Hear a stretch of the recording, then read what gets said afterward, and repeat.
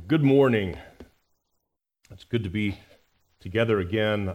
This is one of my favorite paragraphs in our confession. It's one of the shortest and most succinct, and yet I think a great encouragement to us as Christians, both from a natural, physical, worldly standpoint, the world in which we live, to be assured of God's use of means to govern that world, but also in the spiritual realm, that God has declared from His Word that He has committed Himself to certain means, and that we can be encouraged and more confident in our own spiritual growth, or more confident in the Lord with respect to our spiritual growth, because we understand these things.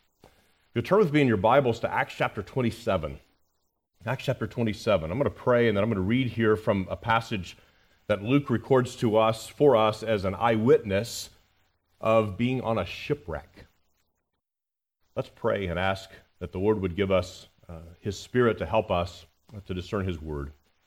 Father, we are grateful for your abiding mercy towards us, for your providential rule of all things, from the least to the greatest, according to your infallible and immutable counsel, according to your eternal wisdom, and according to your wise and good purposes.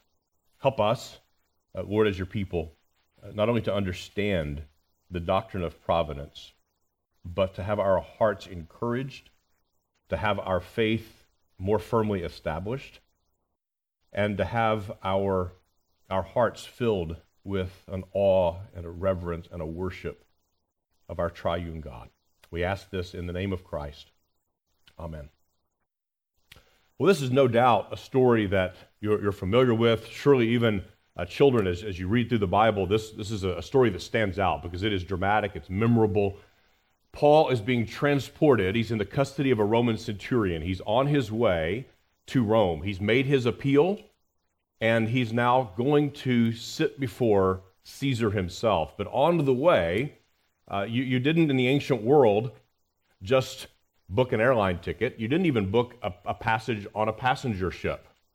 There were no such things. You had to book passage on a freight liner, basically a freight ship. And all of these freight ships were privately owned, and they were essentially mercenaries. And in the broadest sense of that word, a captain of a ship would take on a cargo, in a sense, on consignment. And he was rewarded, he was paid if that cargo reached safely the other side. And so under the authority of Rome, this centurion had made possible for Paul and other soldiers to be on board this cargo ship. And they're transporting this cargo. Now, because of the time of year, Paul advised them not to go any further, that it would be too dangerous to travel over the winter. But we're told in the narrative that the centurion listened more to the captain, who is a profiteer. And the majority decided, and again, the sailors on board would have had a financial interest as well in proceeding. And so they attempted to sail along the coastline of Crete, but a major storm comes up. And Paul had already warned them, just according to prudence, according to what often happens this time of year. Paul wasn't necessarily working from some supernatural revelation at that point. He was appealing to prudence. They rejected that appeal to prudence, as is often the case with men. But we find in verse 27, the men have gone without food for a number of days. The ship has been buffeted and beaten. And in verse 27, we read the following. I'm going to read to the end of the chapter. When the 14th night had come, as we were being driven across the Adriatic Sea, about midnight, the sailors suspected that they were nearing land, so they took a sounding and found 20 fathoms. A little farther on, they took a sounding again and found 15 fathoms. And fearing that we might run on the rocks, they let down 4 anchors from the stern and prayed for day to come. And as the sailors were seeking to escape from the ship and had lowered the ship's boat into the sea under pretense of laying out anchors from the bow, Paul said to the centurion and the soldiers, "Unless these men stay in the ship, you cannot be saved." When the soldiers cut away the ropes of the ship's boat, then the soldiers cut away the ropes of the ship's boat and let it go. In other words, they let the lifeboats drift. As day was about to dawn, Paul urged them all to take some food, saying, "Today is the 14th day that you have continued in suspense and without food, having taken nothing. Therefore I urge you to take some food, for it will give you strength, for not a hair is to perish from the head of any of you." And when he had said these things, he took bread, and giving thanks to God in the presence of all, he broke it and began to eat. Then they all were encouraged and ate some food themselves. We were in all 276 persons on the ship.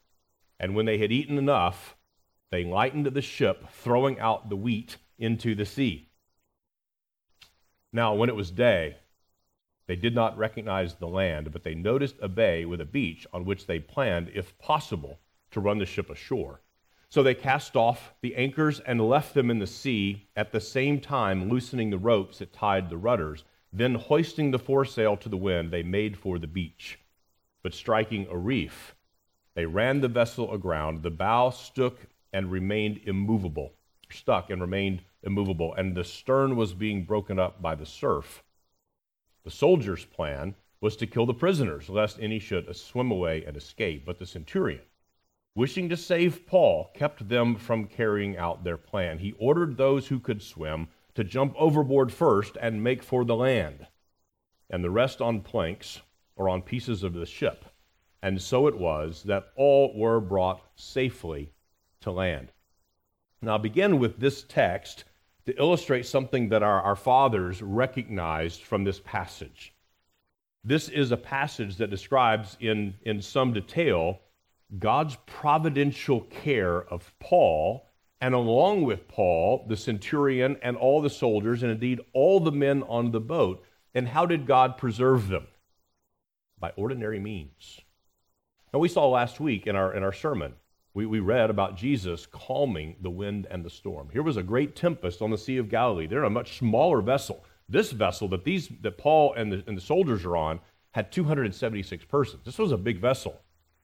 The apostles, or the disciples, and Jesus were in a much smaller craft, overcome by the wind and the waves, and Jesus merely speaks and says, "Hush," and the wind and the waves stop. Why did God not do that here on the way to Rome with Paul? He certainly could have done it, and surely we do not doubt that he could have done that. But God made use of means. In fact, our fathers quote or reference, footnote in our confession. If we go to the chapter, our text for today, or our paragraph for today, is paragraph 3 in chapter 5. And you'll notice there are two in the footnote. If you have a copy of the confession that has footnotes in it, you'll see Acts 27, verses 31 and 34. In verse 31, Paul says to the centurion and the soldiers, "Unless these men stay in the ship, you cannot be saved." Paul says, here is the ordinary means. God has given us a physical place of refuge, this ship, and it may seem like the wiser course is to jump into a lifeboat and make way, but Paul says, and Paul's prophesying now here. He's speaking now with a manner of supernatural revelation. You will perish unless you stay and submit yourself to the means of this particular ship. Now, that's not advice for every circumstance. That's the appeal that Paul makes there. But we also see a footnote to verse 44. And the rest, meaning the rest of the men, were saved on planks or on pieces of the ship. The ordinary means of a piece of floating wood after the ship broke up was the means of rescue for these men. Now, look at paragraph 3 in our confession. Again, this is one of the shorter statements in all of our confession, shorter paragraphs in all of our confession, but it's a profound one, and it has significant implications. Remember, if we read both sideways, read forwards and backwards in our confession of faith, this one is very significant. God in his ordinary providence maketh use of means, yet he is free to work without, above, and against them at his pleasure. There are two main points that we need to discern in the paragraph. Two main ideas with respect to the doctrine of providence that we need to grasp. First is that God ordinarily uses means. So that's our first point we need to understand, is the ordinary use of means. And again, the scope of this is all of creation where God is carrying out his eternal decree, God ordinarily uses means. But the second point is God is free. God is free to work without, above, and against those ordinary means. And so we need to have both of those things, concepts fixed in our mind, that ordinarily God uses means. But God is free, he's not bound. He has the complete liberty to work without, against, or above those means. Now, let's elaborate on those two main points, those two ideas. The ordinary use of means. Now, when we hear the word ordinary, what comes to mind? Give me some synonyms of ordinary. Plain. Common. Customary. Usual. Right? Typical. Normal. But there is also, do you hear in the root of ordinary another word? Ordinance. Or ordain. Right? Same root word. And that's really, both ideas are here in our confession. In fact, in the older use of the word ordinary, the older use of that, people would more likely hear the second meaning than the first. They would hear that this was an ordinance, this was ordained, this was a rule, a statute of God. In Isaiah 55, this is another footnote, you'll see, Isaiah 55, we read this, "For as the rain and the snow come down from heaven, and do not return there, For as the rain and the snow come down from heaven and do not return there, but water the earth, making it bring forth and sprout, giving seed to the sower and bread to the eater." Isaiah is making an appeal to the ordinary, in the sense that this was by ordinance. This was by God's decree, by God's rule, that the clouds would bring forth rain. The snow would bring forth moisture to the ground. And because of the moisture, and of course the sun, and heat at the appropriate time, that plants would grow, and that those plants would bear fruit. So even in creation, we see that God uses means. And they are not only common means, but they are means that are directed by God. We go back to Genesis 1 and 2, and we see that God caused the plants to bear forth seed after their kind, for the animals to bear forth young after their kind. So we know this is true, and so we know this in other ways. Think about, just as we go in a little while to our fellowship meal, think about the ordinary means of providing for that. Now, we can start with someone grabbed a crock pot. I just saw a crock pot come through just a minute ago. Somebody grabs a crock pot and they put it in there. Well, that's not the end of this. That's not even the beginning of the story, is it? That food came from somewhere. Someone worked hard and either grew that vegetable or harvested that meat and provided for that livestock, or they earned the money to go out and buy the same. But even go back further, how was it that that animal was raised up to maturity? Well, it ate grass, and God ordained the processes of its digestion and all of those things to cause that animal to grow. Well, where did the grass come from? You see, we can go back further and further and further. Ordinarily, by God's rule, this is what happens. And so when we sit down and we bow our heads and we give God thanks for the food, we can say He has provided for it.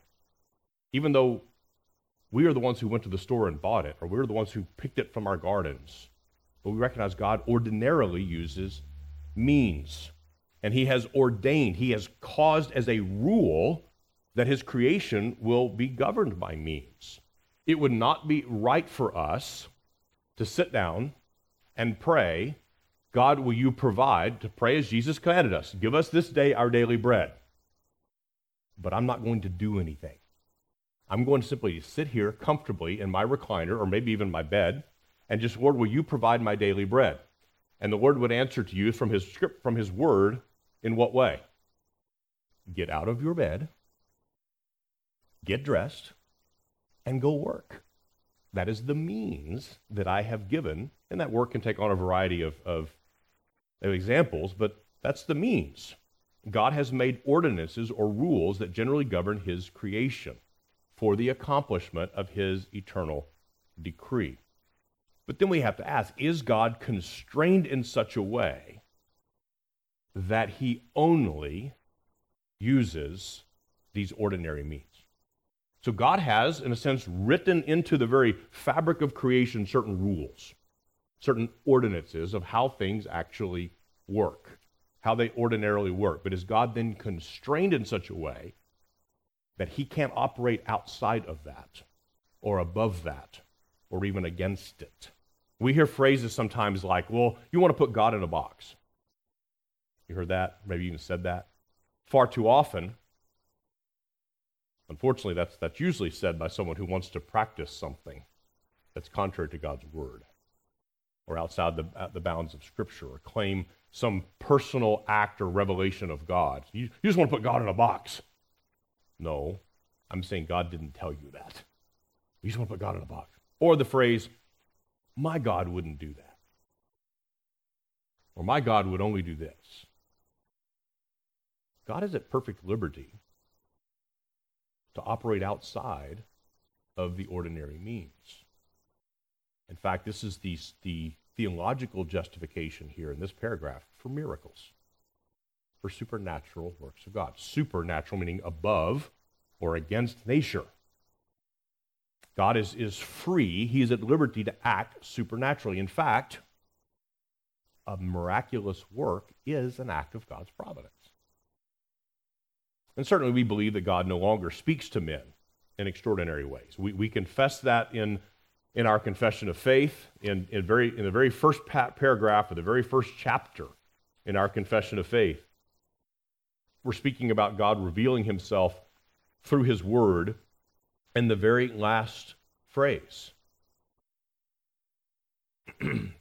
which maketh the Holy Scriptures to be most necessary, those former ways of God's revealing his will unto his people being now ceased. So we do not believe that God is giving men ongoing special revelation. We don't believe that he is speaking prophetically to men. We also can look back at the chapter on the decree of God in chapter 3 in paragraph 6.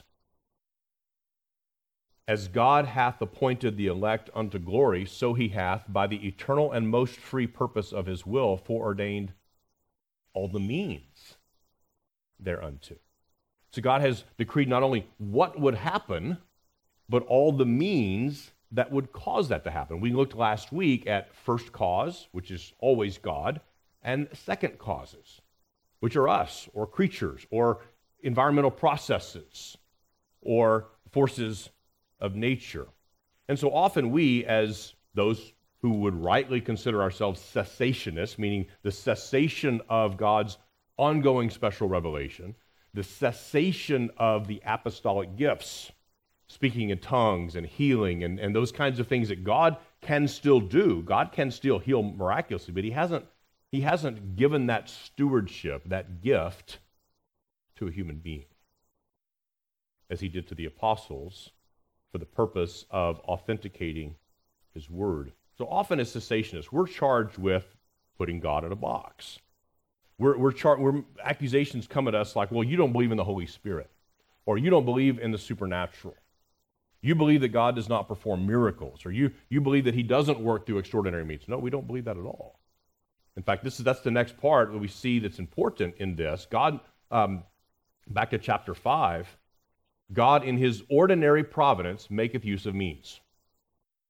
That's what we confess unambiguously without apology. God has hardwired, if you want to say it that way, his created order to work according to certain rules. And so we talked about last week, gravity. God is the first cause, but if you jump off the building, it will be the second cause of gravity, combined with your own folly, that causes you to go splat on the concrete, right? Gravity is an ordinance. It's a rule. And even the pagans would call that a law of nature, that certain things happen according to a rule. There's a hardwired nature to this universe. And yet, notice it's a critical connecting word there, the conjunction yet or but. God is free. See, God is not constrained. God exists outside of his creation. Remember, one of the things that we've sought to do is maintain this distinction between the creature and the creator.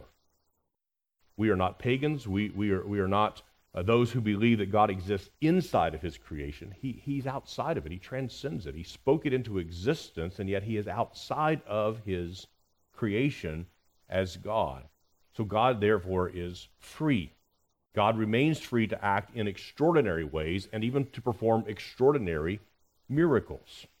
In no way is God constrained by his ordinances, by his ordinary means. And look what we see next. Yet he is free to work. And here's three key words: without, above, and against them, meaning these ordinary means. God is free to work without, above, and against these ordinary means at his pleasure. Now, the footnotes on each of those three, and there's three separate footnotes, one corresponding to each one of the words, without, above, and against. And I think they're fascinating things to ponder. In Hosea, the book of Hosea, God is speaking to his people through the prophet Hosea. And in chapter 1, beginning of verse 6, I'll back up a verse. She conceived again and bore a daughter, and the Lord said to him, call her name No Mercy. For I will no more have mercy on the house of Israel to forgive them at all, but I will have mercy on the house of Judah, and I will save them by the Lord their God. I will not save them by bow or by sword or by war or by horses or by horsemen. This is a picture of God working without means. When God delivered Israel from her enemies, how did he ordinarily do it? Well, through sword, war, horses, horsemen, armies, and so forth, right? Ordinarily, he would give the enemies of Israel into their hands on the battlefield. That's an ordinary means. I mean, throughout history, we have seen one army conquer another. That's quite ordinary. But God said, I will do this without those things.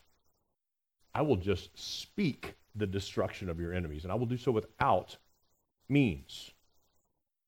The second footnote, so that God is free to work without means. He is not constrained by his own ordinances. He can just work without those means. But he also can work above them. And this is another interesting one. The reference is in Romans 4. Romans 4, verses 19 to 21. And this is Paul speaking about Abraham's faith. He's speaking about Abraham's faith and the faith of Sarah. And he says, he reminds us that God told Abraham and Sarah that Sarah would bear a son. Abraham was 100 years old. Sarah was 90 years old, and yet God delivered on his promise. And so this is an example of God working above ordinary means.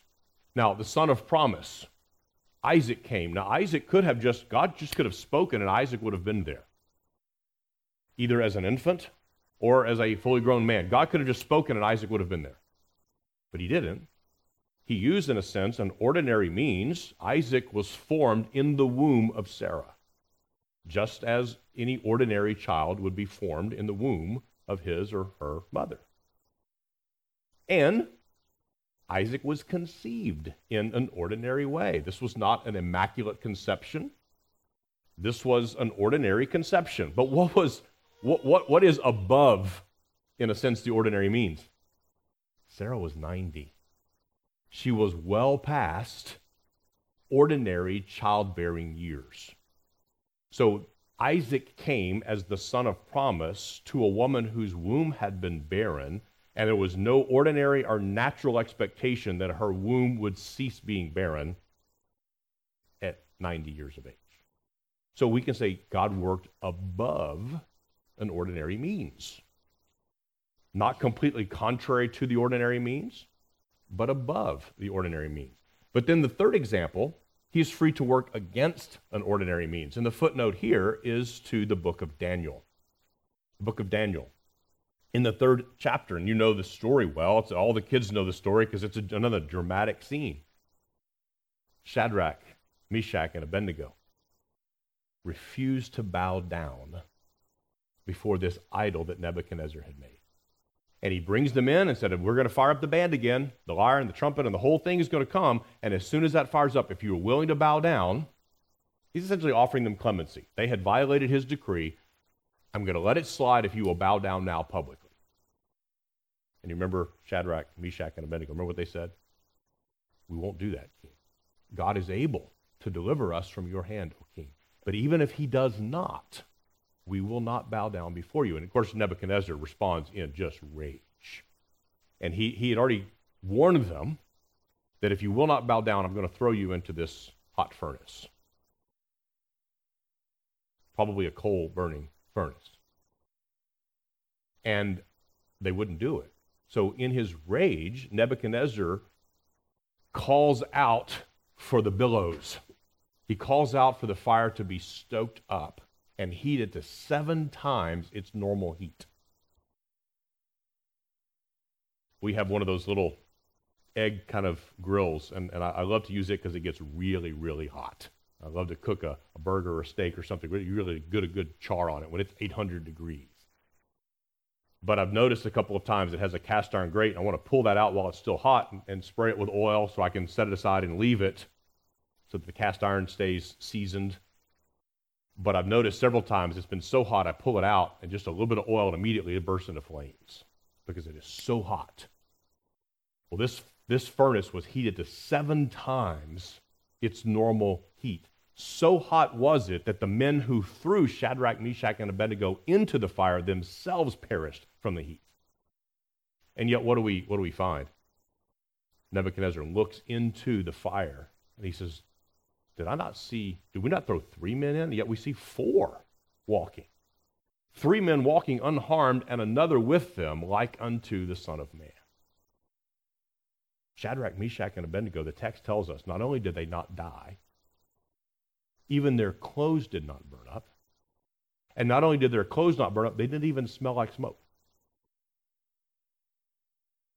We had a fire the other night on our patio, and it is not true that I didn't come in smelling like smoke, or that I did not come in smelling like smoke. Even just a campfire, you smell it.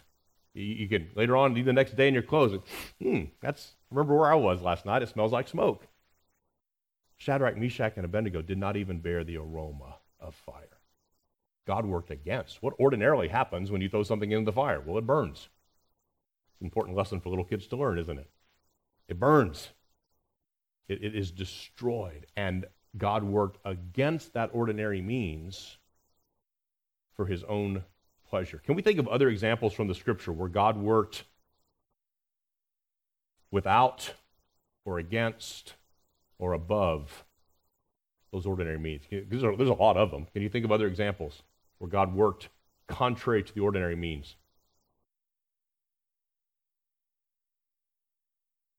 Feeding 5,000. He worked above. Ordinarily, a couple loaves of bread, a few fish would feed a small handful of people. It was ordinary food, ordinary provision, but it was not ordinary that would feed thousands. He worked above an ordinary means. Very good. What else? Axe head floated. He worked against. Ordinarily, iron. What does happen with iron when it goes into the water? It plummets to the bottom.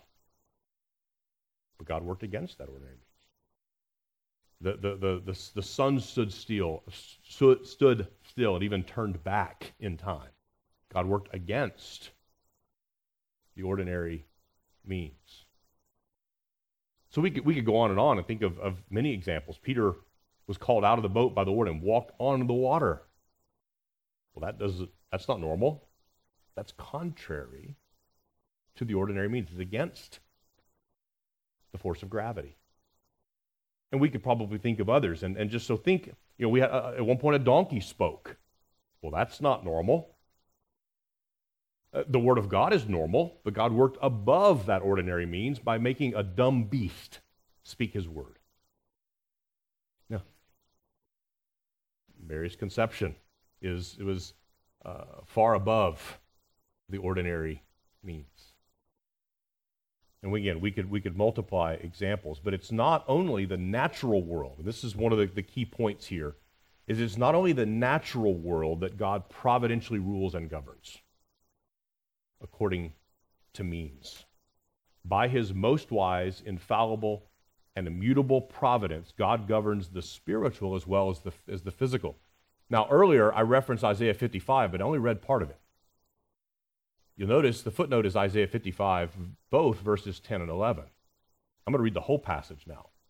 For as the rain and the snow come down from heaven and do not return there but water the earth, making it bring forth and sprout, giving seed to the sower and bread to the eater, so shall my word be that goes out of my mouth. It shall not return to me empty, but it shall accomplish that which I purpose and shall succeed in the thing for which I sent it. You see that God, through his prophet Isaiah, is making a very important connection. God says, we all know it's a fact. It's a fact of nature. Even the pagans will acknowledge this. That rain and snow come down from heaven. They water the earth. And it causes seeds and plants to bring forth and sprout, and giving seed and giving bread and giving all of the fruit of the ground. No one denies that. But God says, we all know that is true, and in the same way, or so shall my word go forth. God, what is God saying? In the very same way that I govern nature according to means, I also govern the spiritual world according to means, the means of my word. This is looking ahead to the doctrine of the ordinary means of grace. It's introduced right here as a consequence of the doctrine of providence. Now, if we will allow in our minds that God uses ordinary means out there in the world, and we see that with the sunshine and the plants and the water, and we see that in our ordinary lives and ordinary things, but yet when it comes to spiritual, we think God just acts randomly, that God doesn't employ specific, ordained means, and we can despise them sometimes because they do seem so common. Do we think our children are less of a miracle because they come to us by common, ordinary means?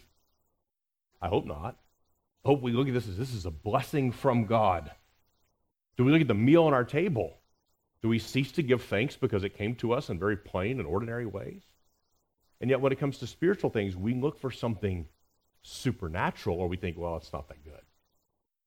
It's not that miraculous if it came to us by ordinary means.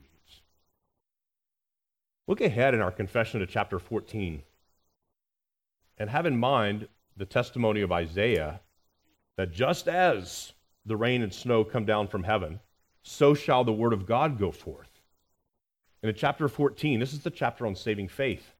Beginning in paragraph 1, the grace of faith, whereby the elect, again, those ordained from eternity, whereby the elect are enabled to believe in the saving of their soul, or to the saving of their souls, is the work of the Spirit of Christ in their hearts. And, notice the word, and is ordinarily wrought by the ministry of the word, by which also, and by the administration of baptism and the Lord's Supper, prayer, and other means appointed by God, it is increased and strengthened. Now, we have evidence in this paragraph that we are right to consider the word ordinary in both senses. Remember, we talked about there are two different kind of levels of meaning to the word. The first is plain, common, typical, right? But the second meaning is ordained, instituted, or synonym we find in chapter 14, paragraph 1, appointed. So we have the grace of faith. We know that we are saved by faith alone, in Christ alone, through the grace of God alone. And all of those, without exception, every last one, not one will perish, whom God has elected from eternity to save and to ransom and to rescue. And then, but how does that happen? Ordinarily. Not only typically or commonly, but by ordinance, by appointment, by decree. This happens according to the ministry of the word. By which also, and by the administration of baptism and the Lord's Supper, prayer, and other means appointed of God, it, meaning this saving faith, is increased and strengthened. And of course, one of the footnotes in that paragraph is Romans 10. Faith comes by hearing, and hearing by the word of God. And then Paul goes on to ask, well, but how can they hear if no one preaches? And how can they preach if they're not sent? How beautiful are the feet of those who bring the good news. But also in our Baptist confession of faith, we work these things out in question 90. What does God require of us that we may escape his wrath and curse due to us for sins? And the answer, to escape the wrath and curse of God due to us for sin, God requires of us faith in Jesus Christ, repentance unto life, with the diligent use of all the outward means, whereby Christ communicateth or shares to us the benefits of his redemption. There are ordinary means, meaning not only common or typical, but decreed, commanded, instituted, appointed means. Then 3 questions later, question 93 asks this question: what are the outward means whereby Christ communicateth to us the benefits of his redemption? The answer, the outward and ordinary means. So again, we hear in that word ordinary, both plain, common, typical, normal, but also by ordinance, appointed, instituted.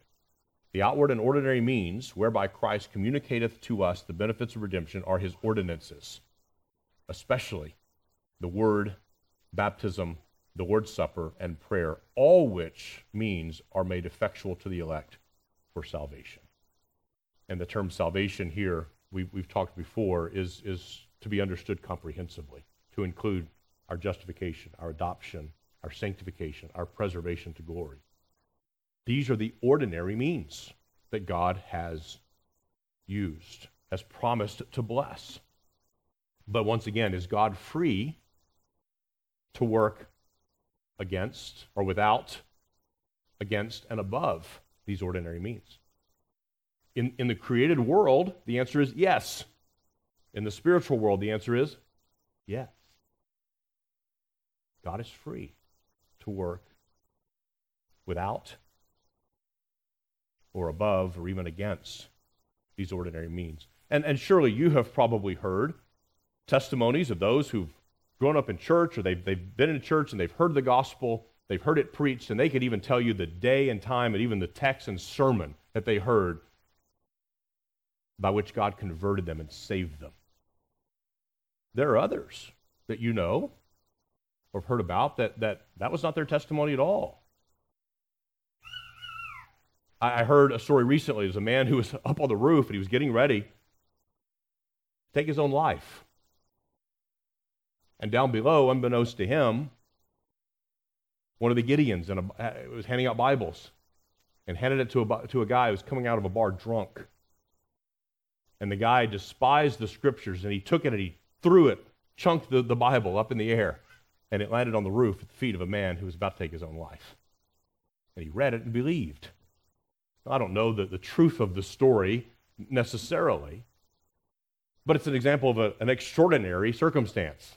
God worked above. Now, he uses his word ordinarily, but to have the word of God just kind of drop out of the sky, as it were, at your feet, the moment of greatest weakness and temptation, that's not ordinarily how that happens. God is free to work above, without, even against those ordinary means.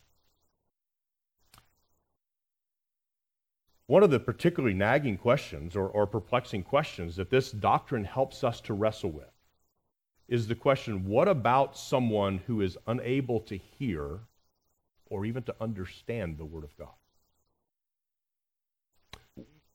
Faith comes by hearing.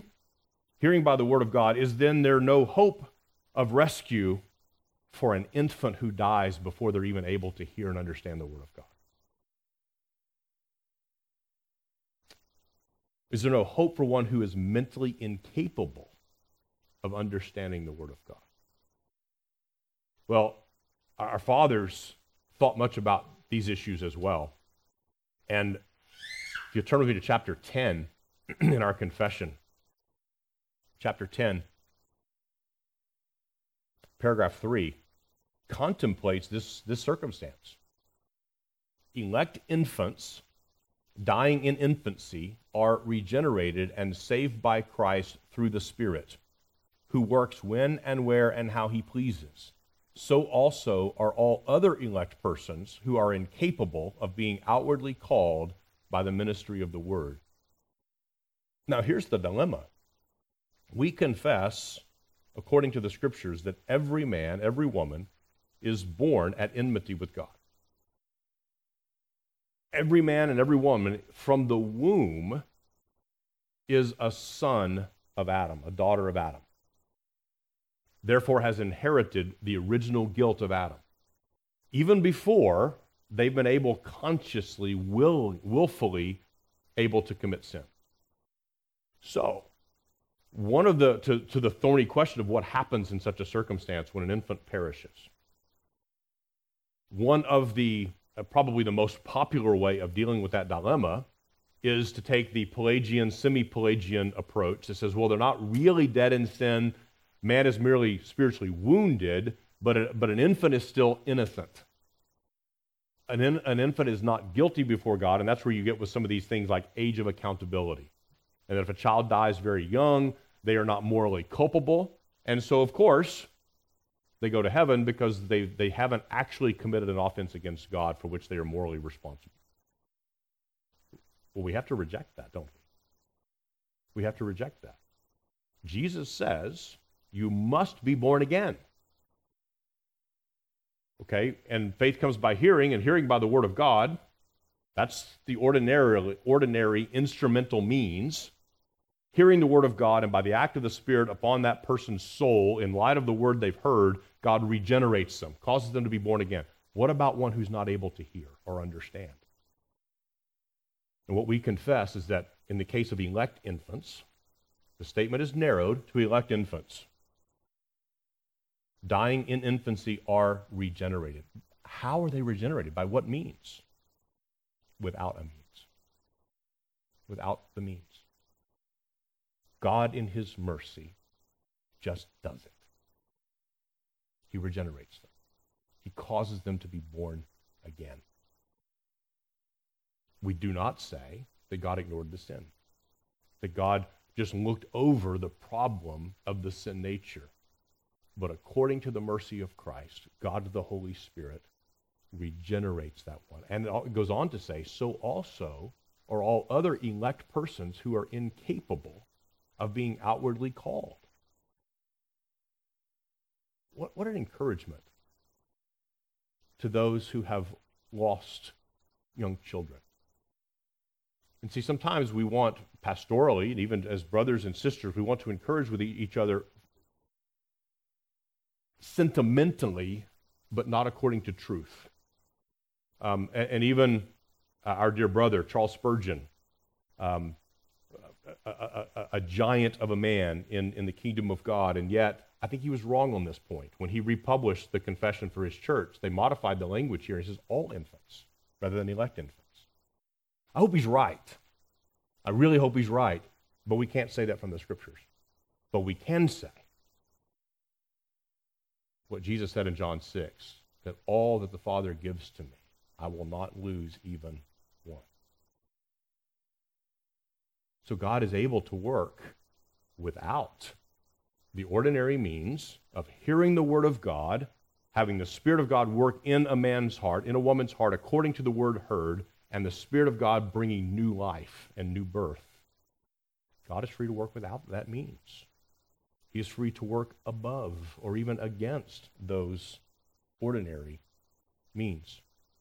So I pray this will be a great encouragement to us as we not only submit ourselves to the Word of God, believing that God has given this as an ordinance. He's given to us baptism. He's given to us the Lord's Supper. He's given to us prayer as ordinances, things that he has commanded us to do, but he's not just empty commands.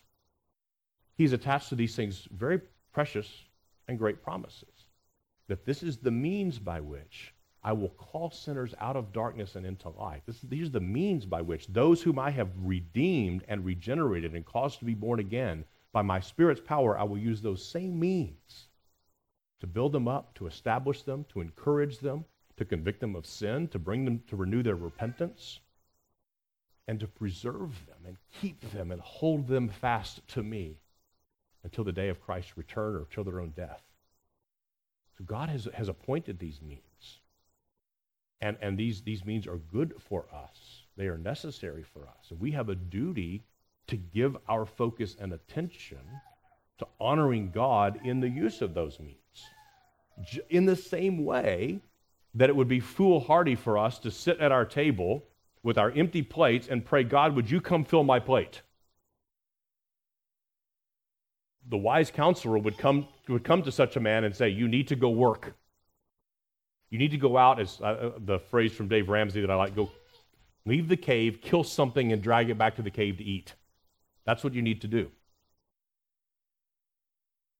In the same way, it is a sad thing when I see brothers and sisters who are languishing, who are spiritually hungry. And in a sense, they're doing the very same thing. They're staring down at their empty plate. Lord, will you fill my plate? Are you using the means that he has given to you? Are you submitting yourself to regular attendance to the ordinances of God?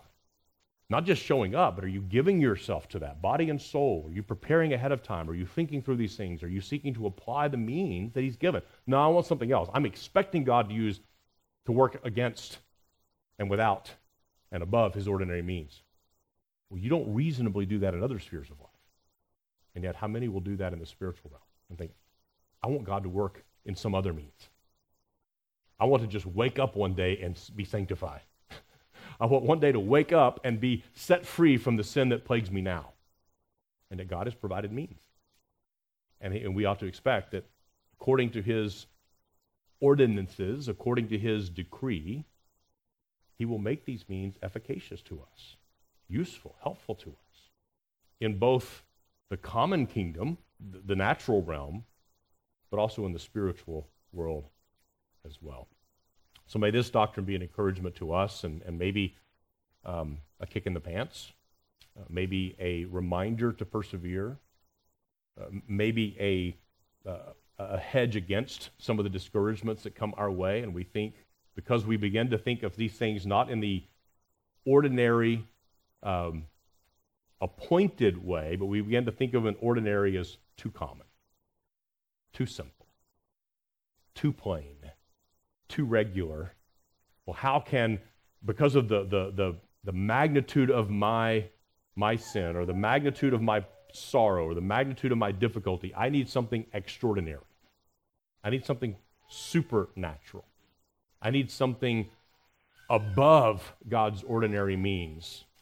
When God says to us, have faith to believe that I will work through those ordinary means, and yet God is free. He may surprise you. It's why we pray when somebody is sick. We pray, Lord, will you heal them? Will you take the cancer away? And we have in this very church heard testimony after testimony over the years of how, just last week at a prayer meeting, we heard testimony of one of the loved ones of our church member who said they went in for a scan and the cancer's gone. They can't find the lump on the scan anymore. What's the explanation for that? God worked without means. Ordinarily works with means. He might use chemo, he might use nutrition, he might use some other thing, he might use the surgeon's scalpel, but in this case, he worked without that. God is free to do that. Our God is a miracle-working God. Don't ever accept the charge to you as a reformed person that you believe God doesn't do miracles. Of course you do. We ought to. Just because we believe that God ordinarily uses means, that's why we say if you're sick, go to the doctor. Go seek a cure. Go seek a remedy. But also pray. And know that God is free to work against, above, and without those ordinary means. Well, we're running short on time. Let's pray, and we'll join together in worship here in a few moments. Father, we are grateful that you have delivered us. You've ransomed us out of the kingdom of darkness and transferred us into the kingdom of your own Son. We pray for those here among us that have not yet known the overwhelming, conquering, gracious work of God in Christ Jesus. And I pray that these ordinary means of giving our attention to your word, submitting ourselves to it, submitting ourselves to the ordinances that you've given to your church, that you will use these things effectively, profitably, mercifully, and gloriously among your people to sanctify us in the truth, and that you will use these means this very day to call sinners out of darkness and into light. We pray for our children who are here. And we pray that by your Spirit's work and by the means of the preaching of the Word of God, by singing, by prayer, by the reading of your Scriptures, that they will come to know the great need that they have to be born again. And then we'll look to you in faith in Christ alone. Amen.